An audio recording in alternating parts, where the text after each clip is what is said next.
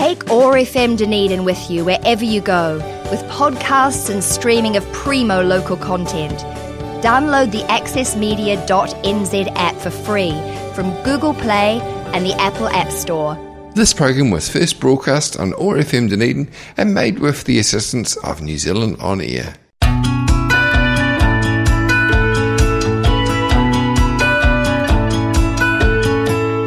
Kia ora, I'm Claire Finlayson, Program Director of the Dunedin Writers and Readers Festival.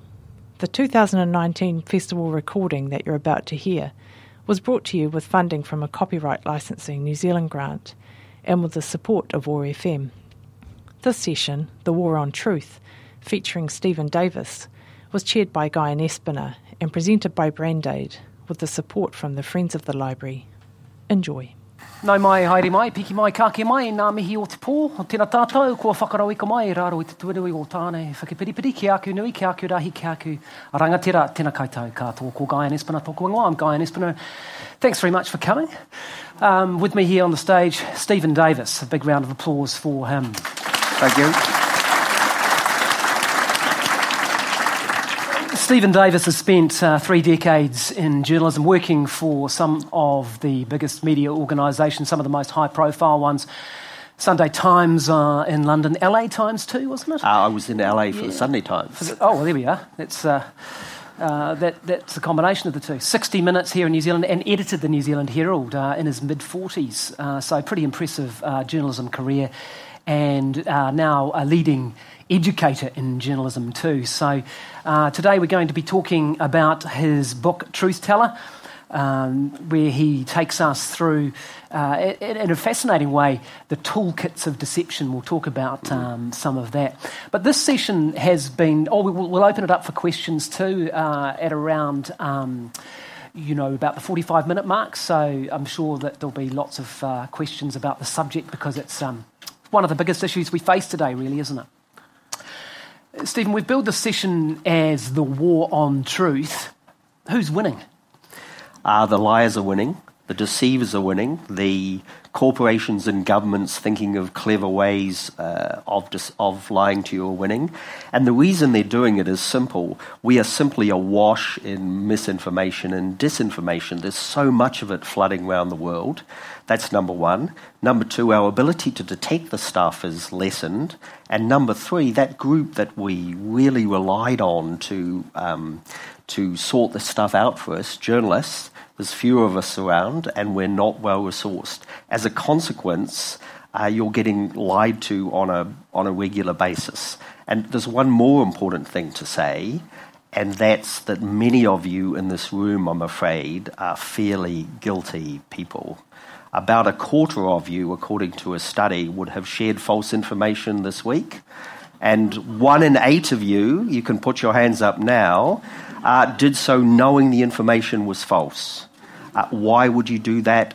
Desire for social media acceptance, or simply the fact that often untruths are more exciting and interesting than the truth. So what has changed? And you've, as I said at the outset, spent 3 decades in journalism. Why aren't we at this point now? What are the drivers of those problems you've just talked about? People have always lied to you. There's always been fake news. Now I think our attention spans, the news cycle, 24 hours, now it seems to be an hour. Our attention spans are less. I think we're frustrated with the volume of information on social media, so we tend to shrug it off. Sometimes we pass on things like conspiracy theories because we think they're interesting and entertaining. And so all of stuff is just washing around in an ocean of falsehoods. And then, of course, very smart people who work for people like Putin and Trump and politicians and corporations understand this. They understand we're in a sea of misinformation, so they think it's a perfect way to hide actual scandals and actual stories, and knowing that people like you and I, investigative reporters, have less time than we ever had to investigate this stuff. Well, they say that a lie can get round the world in the time it takes for truth to get its pants on. You open the book with such a scenario. Yes, absolutely. Again, to look at, this is a fairly authoritative study, by the way, by the Massachusetts Institute of Technology, shows that falsehoods move more rapidly on Twitter than the truth.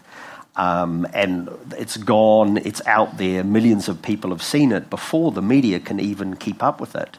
The example I start the book from the Obama presidency was a story that went around the world saying he was travelling to India and was spending tens of millions on the trip, and a third of the US Navy was going, and Fox News went wild. I mean, they slammed him left, right and centre. Republican Congress people stood up and repeated the story again and again. It wasn't true. I mean, it wasn't even close to being true. And that speaks to a really powerful technique in this day and age, which I explain in the book called The Big Lie. And it's based on the way our minds work. Our minds are trained that information that's familiar to us is information we can trust. You think about that, it's quite logical. So what happens is you tell a big lie, and initially a lot of people might not believe you. Then you repeat it again and again and again, endlessly, and you get other people to repeat it for you, like a feedback loop. And you can track this stuff, and eventually after a year or two, a lot of people believe what started as the lie. And let's not forget, Donald Trump made his name, made his bones in the Republican Party by the Obama birther theory, that whole nonsense about his birth certificate. Now, when he first talked about that, the numbers of Republican voters believing him were under 10%. And he was disowned by the entire Republican Party, mainstream Republican Party. 2 years later, after endlessly repeating it again and again and again, more than 50% of Republican voters believed it was true, and he'd made his name, and look where we are now. He became president of the United States. And often it's more effective if you play to a prejudice, right? I mean, because the prejudice was his name sounds a bit funny, or his name sounds like it could be a Muslim name. So you were playing to that prejudice. And there are numerous examples, aren't there, every day, where if you play to someone's prejudice, whatever their value set, then you can get them to believe something quite preposterous. Absolutely. And let's face it, Barack's middle name was Hussein, and that to many people in America was a red flag, and he played to that. Yes, I mean, whatever you think of Trump and Putin, I've mentioned them both together, not just for the obvious reason, because they use the same sort of techniques, which I've tracked. They're very clever people. They know how to push the right button. And so people, while blinded with prejudice, of course, then won't rationally analyse the information in front of them. And you can, as you just said, tell them the most outrageous nonsense, and they'll believe it. You've organised this book in an interesting way, and you start with that story about fake news spreading, and then you talk about and give us the toolkits for deception. Tell us about that, because you start with the idea of the different ways in which not only governments, corporations, other people with power, the techniques they use to deceive. Take us through some of them. Yes, one very effective technique, and one thing I'm really hot on, is conspiracy theories. Now, people seem to like conspiracy theories. People believe them, share them, think they're entertaining and interesting. I have to tell you, I think they're positively, absolutely dangerous and can kill, and have been shown they can kill recently in Christchurch. There's a technique used by people, and it's to create a whole lot of your own conspiracy theories to cover up something you've done. An example from the book. Skripal, a former Russian intelligence agent in England, he gets poisoned. It's reasonably clear the Russians did it. I mean, 2 of their officers happened to be caught on CCTV camera, happened to be in the same place at the same time. Within 10 days of that story, 4 different conspiracy theories were floating around the world, all having started in a small place in St. Petersburg. So now if you look back on that story, if I say, go and investigate what happened to this guy, and you just come back to me and say, well, hold on, there are 5 different conspiracy theories about this now. Do we know what to believe? What a very, very effective technique to disguise things. What is your view? Because we're faced with this in journalism quite a lot, and one of the most famous local examples recently may well have been Jacinda Ardern's partner. Now, and how there was a story going around about what he had supposedly done, and it was exchanged and gossiped about so much. The police came out and actually issued a statement saying, we're not investigating this guy. And the media ran stories about something that hadn't happened. So it's a funny situation, isn't it, to be in? Do you just ignore it, or are there times where the gossip gets so loud that you actually do a story saying, this isn't a story? No, you absolutely ignore it. As a professional journalist, gossip is gossip. You ignore it. And I thought the police made a mistake. I thought the police added a sort of legitimacy to it which didn't exist before, and then enabled people to report it. We can't underestimate the flood, the huge quantities of misinformation and disinformation circulating around the world. They're incredibly dangerous. To get back to conspiracy theories, one of my particular things is 9/11, the 9/11 conspiracy theories. There are now 22, by the way, 22 different ones. They're all mutually contradictory, of course. And I've been lucky enough to be given a contract for a new book, and as part of the new book, I'm going to track down the author of number 22, because I really, really want to speak to her. Now, number 22 says that a space weapon in space fired a beam which hit the Twin Towers and zapped them. Now, the author says this happened at the same moment the planes flew into them as well. So it's a bad luck. Absolutely. So, and I looked at this woman, and she has a book online which is selling a lot. For all I know, sorry, Gareth, it might well outsell mine. And I picked up her book, and, you've said nice things about my background and experience that are written in the beginning of my book, but I'm an amateur compared with this woman. She got somebody to write a foreword which said, "You are now holding in your hands the most important book of the 21st century." Then she goes on to discuss her theory. So I am desperate to talk to her. Apart from anything else, I want to know what happened to the space weapon. I mean, this amazing thing zapped the buildings. Is it still floating around out there? Has it gone to another dimension? Or is it going to be used in the future? I mentioned this and you quite rightly laugh. But if you track the use of most conspiracy theories around the world, you will find that they are often used by dangerous people for very dangerous ends. I've had some people who I previously thought were quite intelligent question the moon landings and 9/11 as well. And they told me that they'd been sent the information by a friend on Facebook. And I said to them, so what was the source of the information originally? It didn't occur to them that was important. And it's leading to a more fundamental question. How much do we in the media have to take, how much blame do we share about the erosion of trust? Because this is what it comes down to, isn't it? I mean, there was a day that once what you saw and read in the Otago Daily Times or probably TV1 in the 60s and 70s, whatever it was, you thought that was true, and we had a single source of information, didn't we? We'd all watched the Holmes program last night or whatever it was. Now, in the palm of your hand, you have the equivalent of multiple wire agencies and CNN in your hand. You've got it all there. So people, it's trust that they go to, and how much do we need to take some of the blame for the erosion of trust? I think the principal blame lies with politicians and corporations who've told such big lies and got caught out in it like the origins of going to Iraq in 2003 for the war, which I was there for TV3. That's the principal blame. I think journalists are also to blame.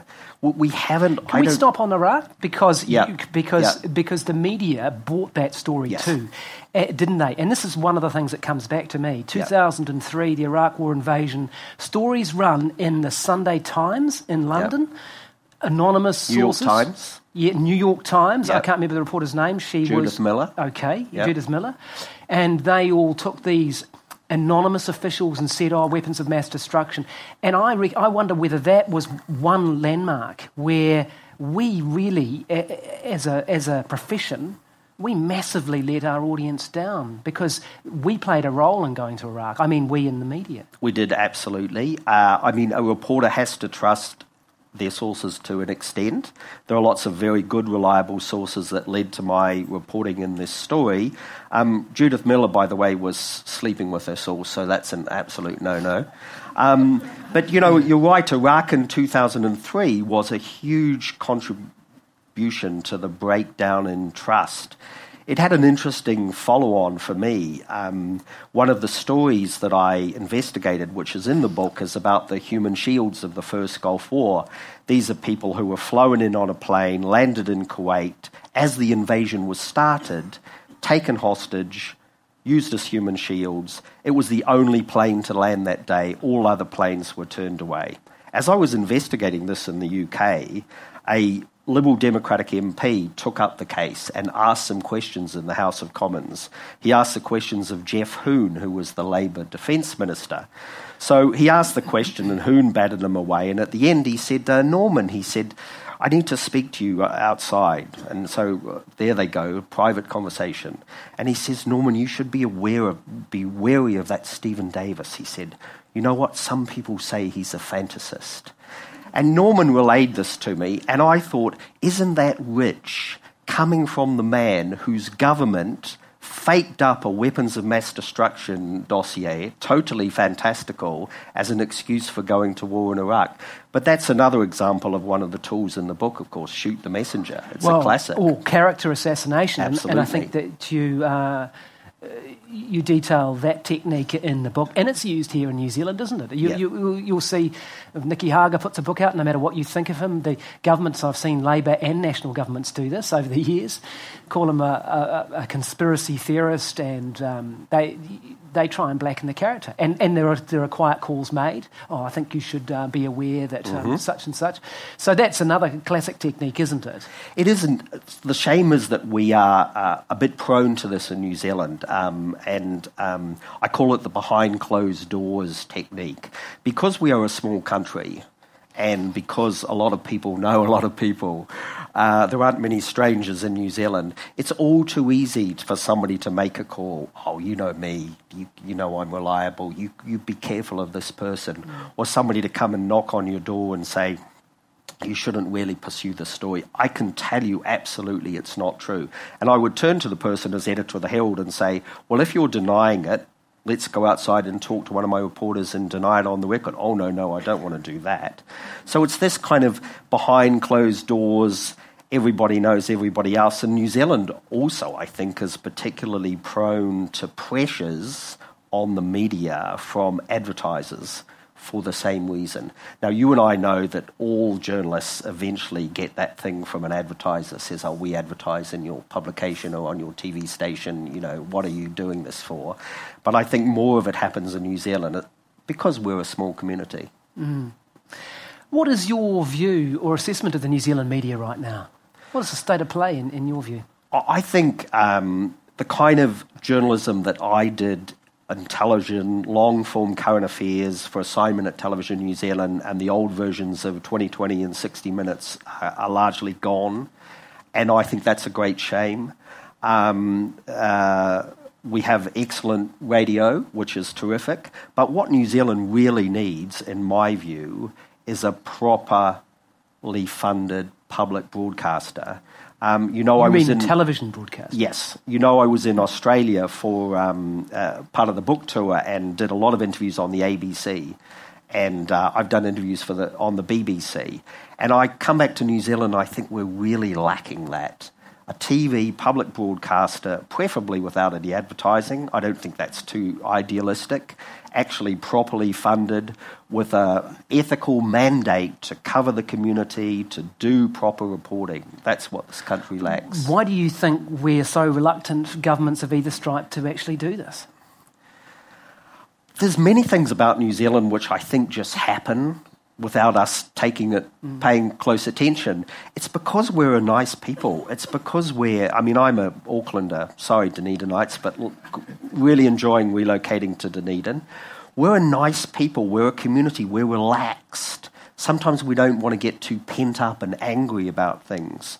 And while we're not getting pent up and angry, things are done in our name, which later on we think maybe that isn't such a good idea. Like suddenly somebody came to you and said, well, perhaps TVNZ should be different. Maybe it should carry ads. Maybe it should be a different kind of broadcaster.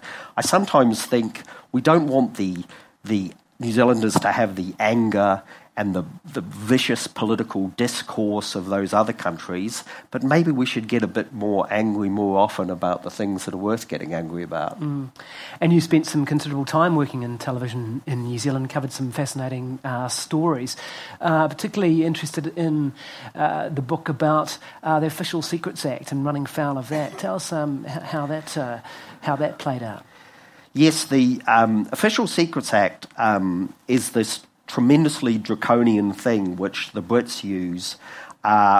They say to stop national secrets coming out, but actually it's mostly used to stop journalism that they don't like.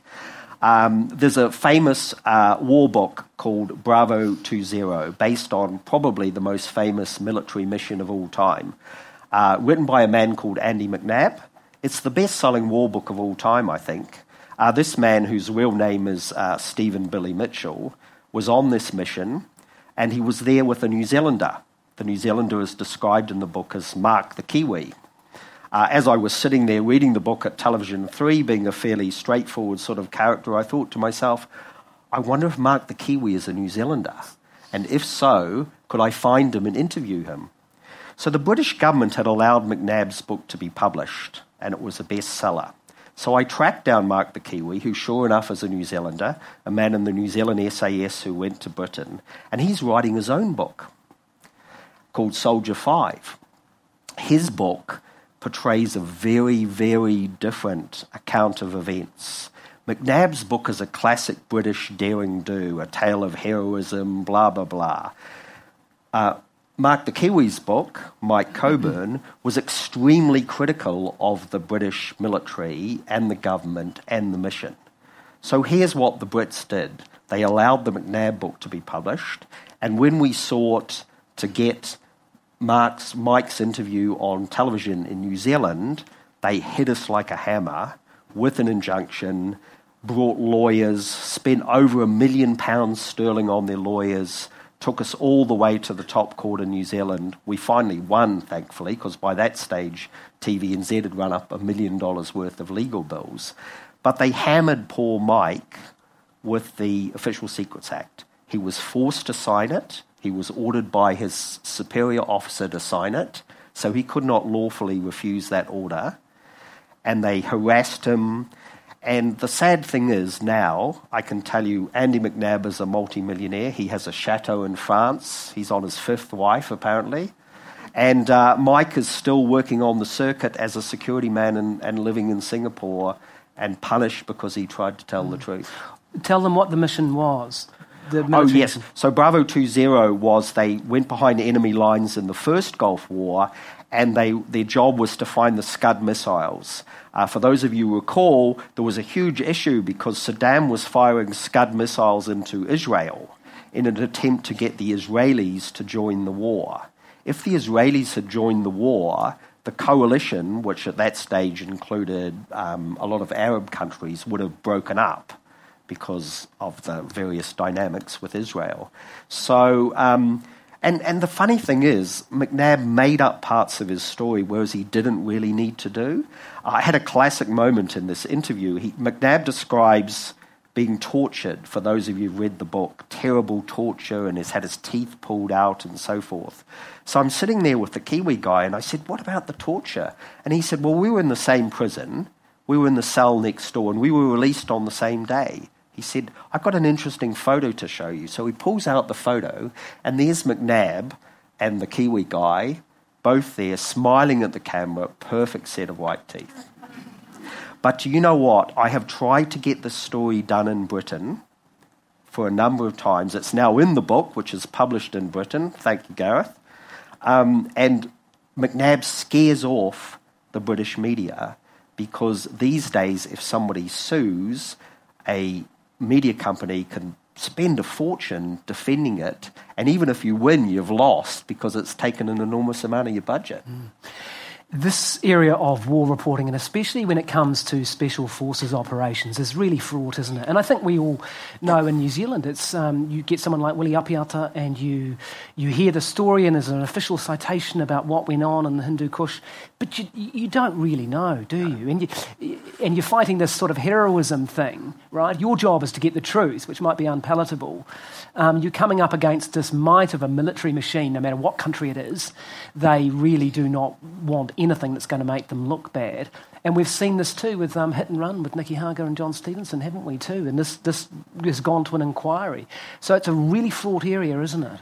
It is. I mean, some of it is classically the fog of war. I mean, if there's a conflict going on, the reporter is not walking dispassionately, watching the two sides shoot each other and taking notes and saying, oh, that person shot there and that civilian was hit there. They're doing what everybody else did in hiding and trying to stay alive.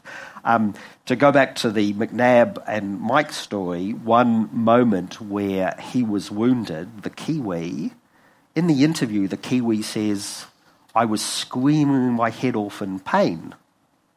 In McNabb's interview, he says, the Kiwi was hit and I couldn't hear anything.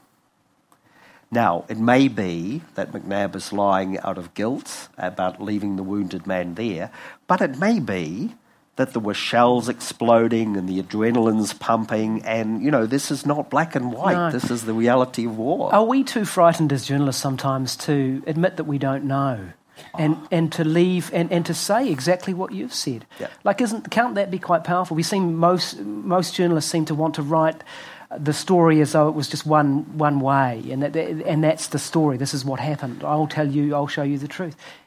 So, what's wrong with saying, we're not sure that this could have happened, this could have happened? You're totally right. I lecture and teach a lot of journalism students around the world. I have a course next year at the University of Otago, but I've taught in Australia and Britain. I really hammer it home to the students. First off, life is not black and white. Issues are not black and white. You do not have to reach a black and white conclusion. Secondly, even if you investigate something exhaustively, I've had, the BA 149 story, maybe just because I'm slow, but I've been investigating that for 29 years. And I still don't know the whole truth about what happened. We absolutely have to say, to get the public to trust us, to admit when we're wrong and to say when we don't know things. The admitting when we're wrong part is really interesting. When I was editor of the Herald, I decided we needed to be upfront about our errors and our mistakes. So I told everybody we were going to introduce a column called We Got It Wrong. Wow, the fuss, the management, the advertising people, the branding people. Stephen, you can't possibly do that. You can't possibly say we got it wrong. I said, why not? I believe people will trust a media organisation more if it owns up to its mistakes and it's honest. I have a colleague, Peter Fray, in Australia, who tried to do the same thing with the Sydney Morning Herald.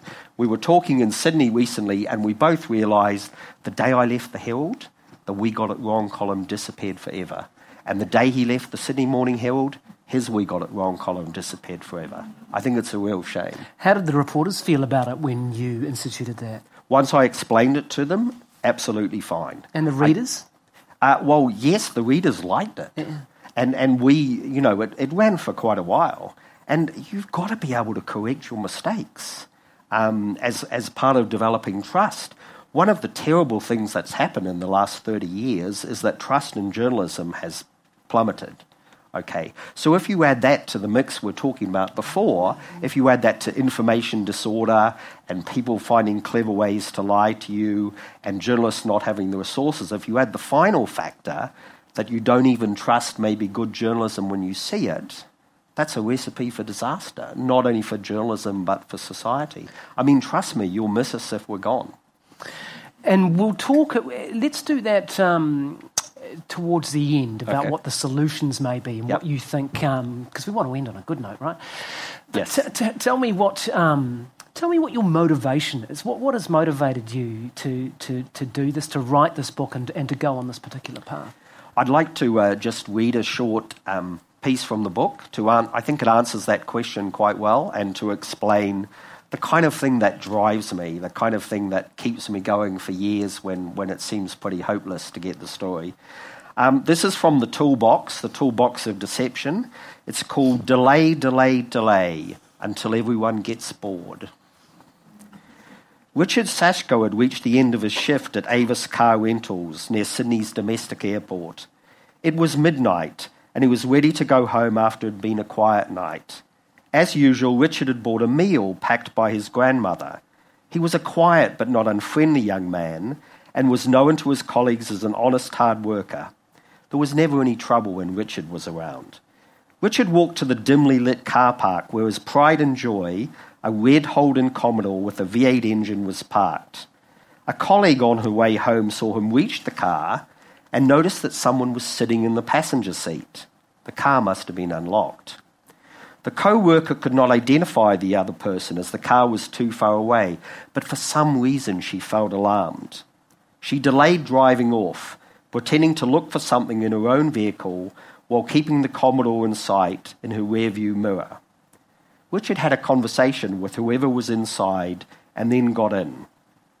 Things must be okay, she thought, and as she drove away, she saw the lights of Richard's car come on. At about 12:40 a.m. on that Sunday, after Richard left work at Avis, 40 minutes later, a witness being dropped home in a taxi spotted the red Commodore. It had been abandoned in Ashfield, near Richard's home, 9 kilometres from his workplace. The damaged car was parked across a driveway, blocking it and obstructing the road. Richard loved the car. He never would have left it in that state. And whoever had been driving had abandoned it in a hurry, as they had left the driver's door open. There was no sign of Richard. It would be 11 days before the police got round to looking into the abandoned car and made the connection with Richard's disappearance. The work colleague's glimpse in the rearview mirror as she drove away from the Avis office was the last time anyone saw Richard Sashko alive. It was now Sunday, 14 May 1995, Mother's Day. Richard was an only child, and his mum, Rosie, would never have a Mother's Day again. I spoke to Rosie recently when we were in Sydney. If I hope you get a chance to read the book, you will end up feeling as angry as I am at the sheer incompetence of a police investigation which led to them failing to prosecute anybody for the murder of Richard Sashko. And just an interesting New Zealand twist, a man who I can tell you 100% killed him is alive and well and living in New Zealand today. Really? Yes. And, first off, you don't want to get too emotional about these things. You have to make a certain detachment as a journalist. But equally, I think injustices are what we should be on about. Injustices is what we should be trying to correct. And if people like me and you and other investigative reporters didn't come along and help Rosie and tell that story, it would have been buried. It would have been buried by the New South Wales Police, never to see again. So not only does the murderer go free, but the incompetence of their investigation never gets to the light of day. So how can we encourage more people to do what you have done and to I guess, take up their arms in this war for truth? Yeah. Well, two things, one journalistically and one about you as individuals. Journalistically, I try and encourage people to become investigative reporters. I explain to my students it's a life of victories and sometimes catastrophic defeats. One of the natures of the things, as you know, is you can spend months or longer investigating a story, and in the end there's no story, or you fail to get to the bottom of it. We've got to instill that powerful sense of idealism, which was present, I think, when you and I went into journalism, about what journalism could achieve. Number two, we have to continue to explain to the public the value of journalism. And here's a couple of things you all and others can do. One is, please pay for your journalism. Okay? If you want free journalism, you're going to get rubbish and you're going to get propaganda. Good journalism costs money. Pay for a digital subscription.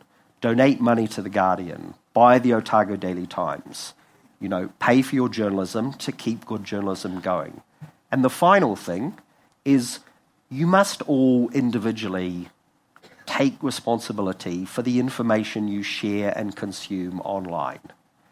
You may say, I did not create the falsehood. I'm just passing it on. But do you really want to be part of a string of millions of people around the world passing on falsehoods? It's like, the getaway driver in the bank robbery. I only helped them flee the scene. Well, you're as responsible for the bank robbery as anybody else. So you all need to look at what you consume and pass on. For a start, we could share less, I think, on Facebook and others. Studies show that many people share things without even checking the source. Many people retweet tweets without even getting to the bottom of the 140 characters. Can I have a quick show of hands about who bought the ODT at least once over the last week?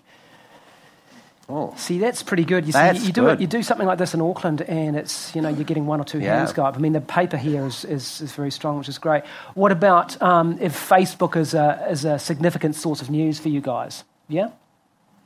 No? Nobody wants to put their hand up now. See, that's interesting because, lovely as you are, you're probably not representative of in New Zealand, where Facebook is a major source of news, and that's with them. Well, I was going to take questions. I'll take one now. What's that? What about the stuff that is kept out of the ODT? Well, I can't speak to the ODT. Or kept out of Radio New Zealand. I mean, you understand that every form of journalism requires some element of editing and limiting of the news. And you have to rely on trusted professionals to do it fairly. Well, can I get some context for that question, and then we'll kick it around? Promise you. What do you mean, the stuff that's left out? What are you talking about? I'm talking about the narrative that we probably tell ourselves as a first world democracy. Yes. I.e., there's too many of us on the planet. We're trashing it. And we're repressing other people while we do it. It's an unpleasant story, but we really have to start addressing these things. Okay. And I'll tell you that I've put a lot of it in front of you guys for the last 10 years, and I can tell you just how much gets repressed. Okay, fair enough. So basically, the source of the question, and there's a lot of big stuff in there which we won't completely go into, not because I'm suppressing you or anything, but I guess the idea is, and it's a fair one, that at the heart of that question is the news media and are the journalists themselves personally biased and following only stories that fit their news judgment? How open are we to stuff that doesn't fit with our narrative, I guess, is the question. You've been in a lot of newsrooms. What motivates people?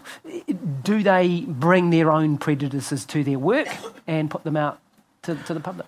We all have our own prejudices. Most good journalists I know set them aside. It always drives me crazy when journalists say, oh, look, you hear some people saying everybody's prejudiced, everybody's biased. They're usually the people who want to be biased and don't want to take the trouble.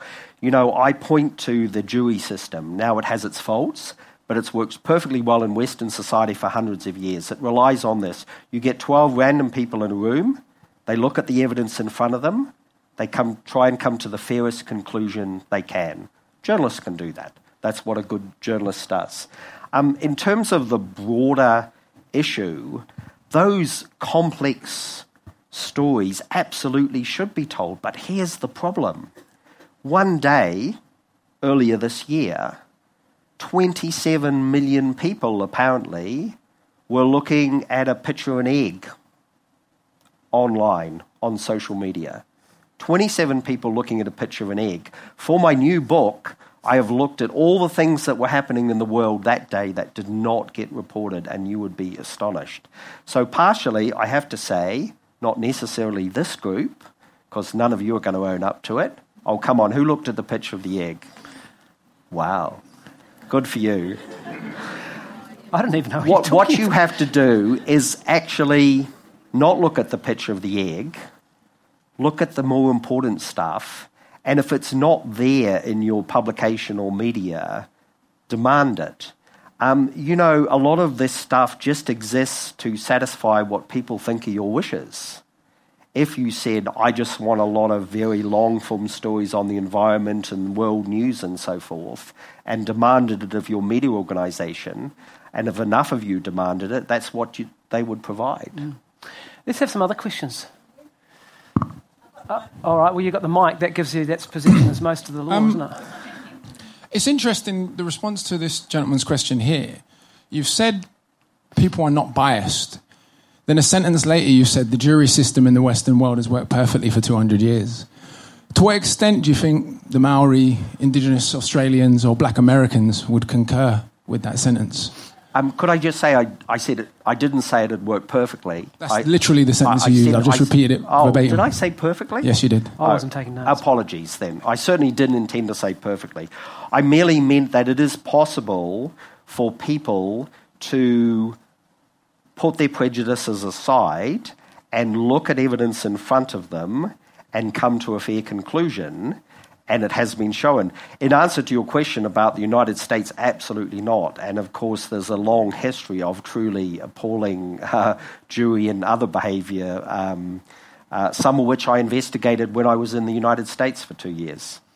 It's interesting, though, isn't it? Because, in some countries, media is just openly partisan. They don't try and hide their bias at all.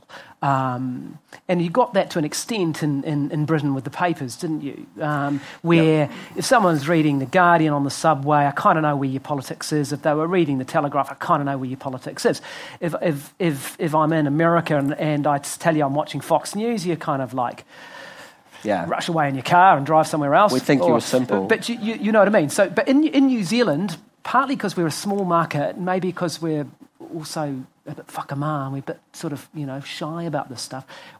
We don't entertain that idea, do we? We don't tolerate a paper like the Herald couldn't say that they were a left-wing paper or something now, could they? No, so why do you think that New Zealand adopts that attitude, which it pretends, and I wonder whether we do this too much, we pretend that we don't have a certain worldview, but there is a worldview. There is. I don't think we should apologise for being New Zealanders, for being, reasonably nice people, for not embracing political extremes. Long may it continue. And because we don't embrace too many political extremes, we tend to moderate in the centre, and sometimes that can come out as being kind of self-satisfied, but I really think it's not.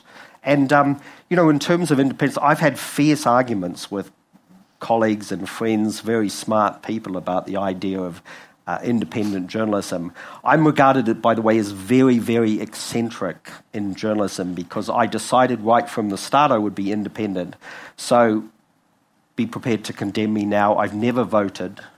I have never joined a political party, a club, any other organisation at all. And that's so I could look at politicians in the eye and say, I didn't vote for you. I'm never going to vote for you or anybody else. I think our society, New Zealand society, I think we need to hold on to that middle ground by the way, because I think the rest of the world, too many areas are splintering into extremes. Now, we had a few other hands go, didn't we? There's one here, and there's one over here too, so you can keep an eye on that. Hi, I'm not sure if this is on, but yeah, it sounds like it's on now. Do you think that what you're talking about is actually changing the nature of what it means to be human? Oh, you mean in terms of our natural biases and... No, I mean in terms of how we're becoming more and more trivial and less critical in terms of our thinking. With social media, With social yeah. media, Okay. yeah. Oh yes. So for the new book, I'm looking at some amazing studies that have been done on the way social media works and the way our brains work in engaging with social media. And absolutely, I think there is, as we know, a social isolation effect. And that, of course, if you combine the social isolation of media with the propensity to believe conspiracy theories, for instance, as an example, you get real trouble. And I do think part of it is because it's all so rapid. Somebody told me, by the way, that each year the total amount of digital information created is equal to all the information created in the rest of human history. So we're talking huge volumes. It's travelling around the world so fast that we barely have time to stop and comprehend it. So I do think it's damaging our critical faculties. And I do think what happens, sadly, is people give up. This is all too much for me to cope with. There's too much of it, and I'll just ignore it. But the trouble with that is when you start doing that, the governments and corporations and other people who want to lie to you, that's their opportunity. You start ignoring stuff and not engaging with it at all, they can lie to you more successfully. Can I just throw in a controversial comment in support of social media before we throw in? It isn't, as you said, it isn't black and white, is it? I remember when I was working as a newspaper journalist on the Evening Post in Wellington, and you'd write a story and you'd think you're the fount of all knowledge, and you might get a letter a week later saying you were wrong on this point here, I was an expert there at the time, and the letter might not even have been published in the newspaper. Nowadays, I can have a story on radio, an interview or whatever, within 5 seconds, someone's gone, actually, you were wrong, in 1982, here's the link. And so there's a democratisation process as well. It's not all one way, is it? No. I mean, there are genuine people who take photographs of the police doing something dreadful and put it on social media, and that leads to change. So I do want to throw that out there, that it's not just this evil social media thing that is killing everything else. I think it's my view, it's a bit more complex than that. I mean, the technology is fine. I mean, Facebook in theory is fine, but the problem is, in reality, and I've said this in recent interviews, Facebook, I think, is the world's most socially irresponsible company now because it is a publisher and broadcaster, but refuses to allow itself to be responsible as a publisher and broadcaster for things that appear on their platform. It's a huge issue of corporate irresponsibility. And if they're not going to do anything about it, things that appear on their own platform, it's left to us, we individuals, to sort of take up the mantle. As I said, share less, maybe go on Facebook less. Force them into adopting higher standards. You cannot tell me, because every time I go on Facebook, within 3 seconds, they've sent me this brilliantly tailored ad on whatever I just typed in. You cannot tell me that they cannot develop algorithms to stop a lot of this stuff. When they were really forced into tackling ISIS videos online by public pressure and governmental pressure, they did so. A lot of these other issues, they simply haven't given it the attention it deserved. There's a question over here. Not sure if it's a personal question or not. From my days working for Wilson and Horton, could I ask when you were at the Herald? I was there from 72 to 88. Well, that's fantastic. You would have been there when I was a cadet at the Herald in the 70s. This is really showing my age, when they were still bashing type into stone downstairs in Auckland to print the paper.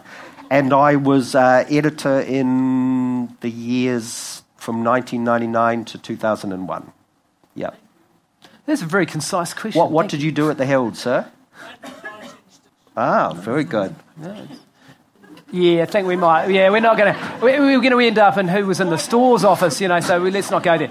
We're going to go down the rabbit hole. Over here. This sort of leaps off Carla's question.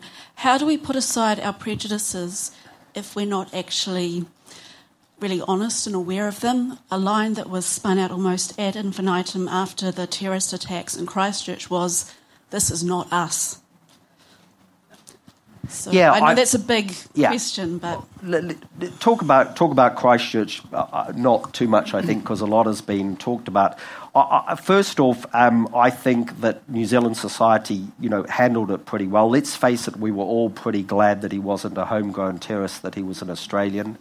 That's the truth of the matter. If you write a book called Truth Teller, you've got to be honest. I think we don't need to use his name to discuss anything. I think that nobody needs to see videos of people being killed. I think we've slightly made a mistake in his so-called manifesto, because I think as a journalist you have to read this sort of stuff to understand it. But here's an interesting thing about the Christchurch shooter, which you may not be aware of. To get back to conspiracy theories, a lot of conspiracy theories are shapeshifters. They're adapted by different people for different ends. There's an anti-NGO conspiracy, NGOs being non-governmental organisations. Putin says NGOs are a secret plot to put Western values into Russia. Erdogan says NGOs are a secret plot to put Western values into Turkey. The Christchurch shooter adapted his own version of the anti-NGO, which was the NGOs that were carrying those poor people from Syria and fleeing that horrible conflict across the Mediterranean, helping them get into Europe, were part of a secret plot whose goal was to get as many Muslims into Europe as possible, to have as many babies as possible, to overwhelm the white man. So here was a theory which had been adapted and by different people for different ends. And that gets back to my point about danger. We might think these are laughable, but all it needs is a disgruntled, socially isolated person with access to guns to believe it, and we see a tragedy like that. There's another question over here too, wasn't there? If New Zealand ever got a government that wanted to strengthen investigative and critical journalism, what could that utopian government do in terms of legislation to achieve that? Well, they would have to abandon a lot of their instinct for secrecy. Would be happy with that. Unfortunately, politicians will never ever do it. And by the way, this will be the politicians of the party you support just as easy as the politicians of the party you oppose. Their instinct is to control the flow of information. They only want the good stuff out there that makes them look good. They don't want any of the bad stuff out there. They are never, ever going to adopt a free flow of information. They have to be forced, kicking and screaming, by journalists and citizens demanding things. One of the sad things about Western society at the moment is that Freedom of Information Acts, which were supposedly designed to give you the information that was yours about what your government was doing, have become so strangled. I used to give my students a test of filing Freedom of Information Act requests, and within weeks, they'd be very excited at the start, oh, we can find out stuff, we can get stuff, and within weeks, they'd give up in frustration, because what would happen is you would file an information request saying, I want the minutes or the decision of this committee on this day, and you'd get back a reply saying, no, because it was this subcommittee, and they'll just take you down the rabbit hole and round the houses again and again and again, finally months later hoping you actually go away. Just a little bit further to that, just picking up on the nuts and bolts of journalism in lots of newsrooms where there are only a handful of journalists, sort of a couple of hundred emails every day, outnumbered 5 or 6 to 1 by PR people or communications people. What's the solution to that? Do you see that there is one? Yes, sadly, and I talk to colleagues who will say this, they're stuck in the office and they're doing 4 stories a day and monitoring social media and hardly ever get out to talk to anybody. That's not journalism, that's just kind of loosely recording some of the events of the day. Real journalism involves going to places. One of the things in the book is about the tyranny of distance still. If you're a dictator in some African country and you want to massacre your citizens, you know the thing you must absolutely have to do is keep Western reporters away with their cameras. An example is Congo, where this terrible tragedy has happened for 30 years, killing 17 million people, and it's not very well reported because it's a hard place to get to. Journalists need to be able to travel. They need to be able to get to places. They need to be able to get out of the office and talk to citizens. They need to, do what we called, when we started, actual reporting. Again, the only way that more reporters are going to be hired and media organisations are going to invest more in real journalism is in your hands. If enough people start paying, on an optimistic note, the New York Times now has 2.5 million digital subscribers. Last year, apparently 1 million people donated money to The Guardian to support their journalism.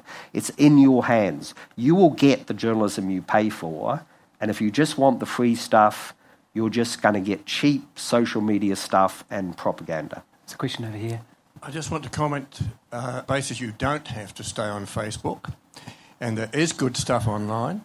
There's an outfit called Scoop News, which is a New Zealand News Foundation which you can donate to, and I get feeds every day from this organisation, and which gives me reliable information, including all the press releases from all the various organisations. And also, of course, you can visit the Guardian website and donate it, and also my homepage for international and general news is the BBC. Yeah, I don't think anyone's saying that the internet's a bad place, No. Full stop. No, the internet's wonderful. I'm just speaking about, I think, Facebook. We're and talking its about policies. InfoWars. Yeah. Yeah. I'm going to ask one first, is that all right? And then we'll come to you. I wonder how well we are serving our audiences in the media with the lack of diversity of our reporters. Because and we talked about the golden era of the 70s and stuff, but I bet you that Herald newsroom was 99% Pākehā at that time. And I'm not making a big statement about that, fine. But if you've got Māori and Asian communities and a diverse New Zealand, I mean, Auckland, for example, is a hyper-diverse city, right? There's 40% of people in Auckland were born overseas. And then you've got the Māori population and Polynesian population as well.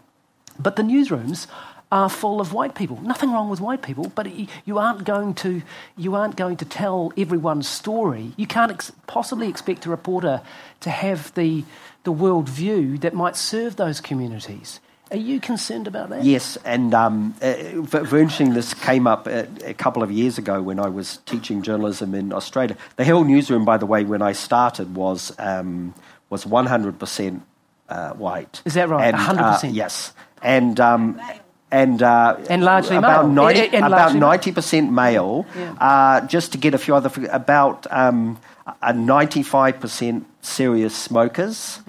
And the very interesting thing is when I started as a cadet on the Herald, I was so naive. I literally didn't know where the men went at 5 o'clock in the evening and why they came back so cheerful at 7 o'clock. I finally found out when I was invited to have my first beer. But look, this whole thing about getting the right democratic spread of journalism is very serious. We don't do it well, do we? When I was on I was running a journalism school in Australia called Macleay College. It was based on Sydney and Melbourne. And the ABC, I had a very good relationship with the ABC, and its head approached me one day and practically begged us to have an outreach program because they were desperate to have Indigenous Australian journalists. They were desperate to have journalists with an Asian background. And we actually developed an outreach program to try and get people into the course.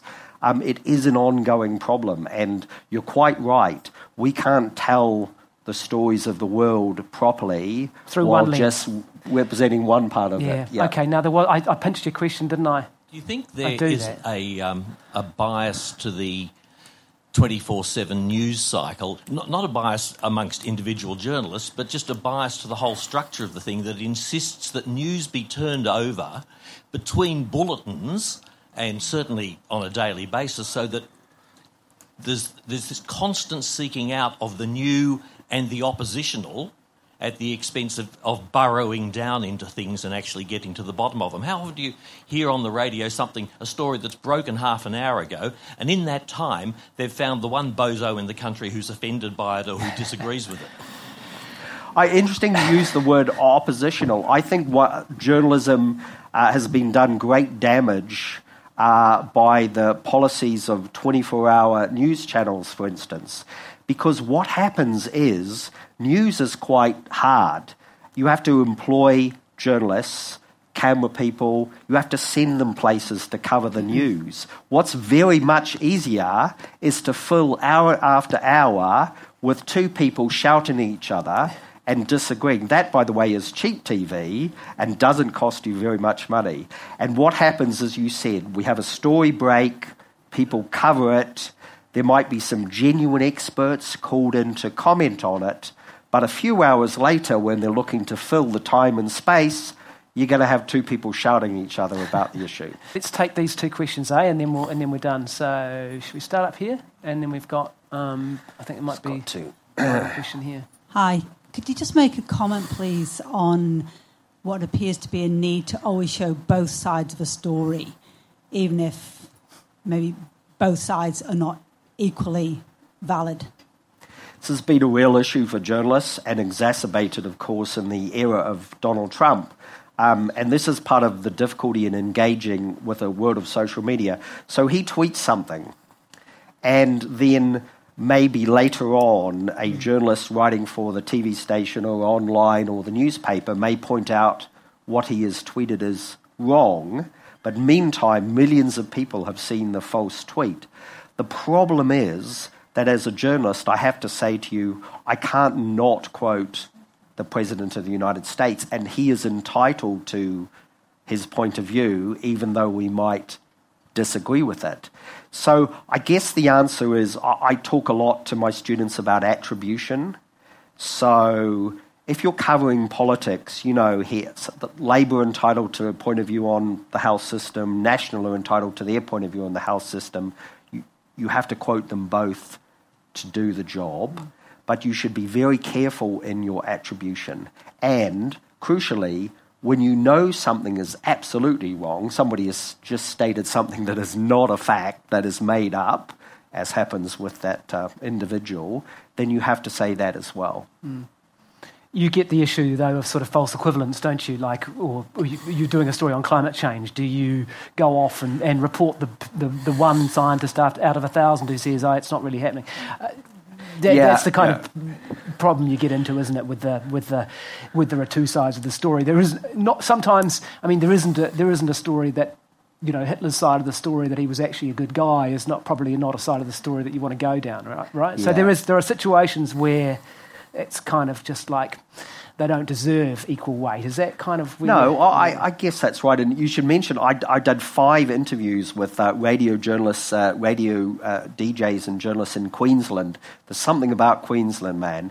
Every single one of them asked me when I was talking about conspiracy theories, and I'd be talking about 9/11 and these other things, every single one suddenly said, what about climate change? Mm. And I kind of had to pause. I mean, this is live radio, and I don't want to slag them off because I am actually trying to sell the book, but then say to them, well, I think, the science on this is pretty clear. Yeah. But again, to take climate change, clearly a lot of it is extremely factual, but there are areas that we don't know, and there are areas which are still grey areas, and journalism needs to reflect that. Yeah. Okay, final question, because I think we are running out of time. The European Union recently passed Article 11, which essentially encourages governments in the EU to tax businesses for linking and quoting other websites in their own websites. What kind of influence do you think this is going to have on journalism, both there and around the rest of the world? I think what they're doing in Europe is a first step. Among my other issues with Facebook, by the way, and Google, we should mention them, is they pretty much destroyed local journalism worldwide. It used to be said that local journalism would lose the traditional print classified advertising, but it would be replaced by an equal amount or greater amount of digital advertising. Why hasn't that happened? Because Facebook and Google have hoovered up all the digital advertising. They're happy to quote the products of media and use them on their site, stuff they haven't paid for or generated themselves, but they take all the advertising. So I happen to think that tax is a good idea. Mm.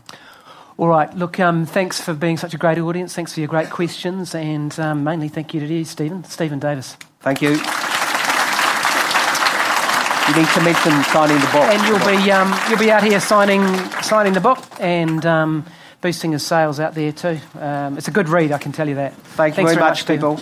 This Dunedin Writers and Readers Festival recording was brought to you with funding from a Copyright Licensing New Zealand grant and with the support of OAR FM. The festival receives help from many corners, but we'd like to give special thanks to our major funders, Creative New Zealand, the Dunedin City Council, the Otago Community Trust and the Lion Foundation.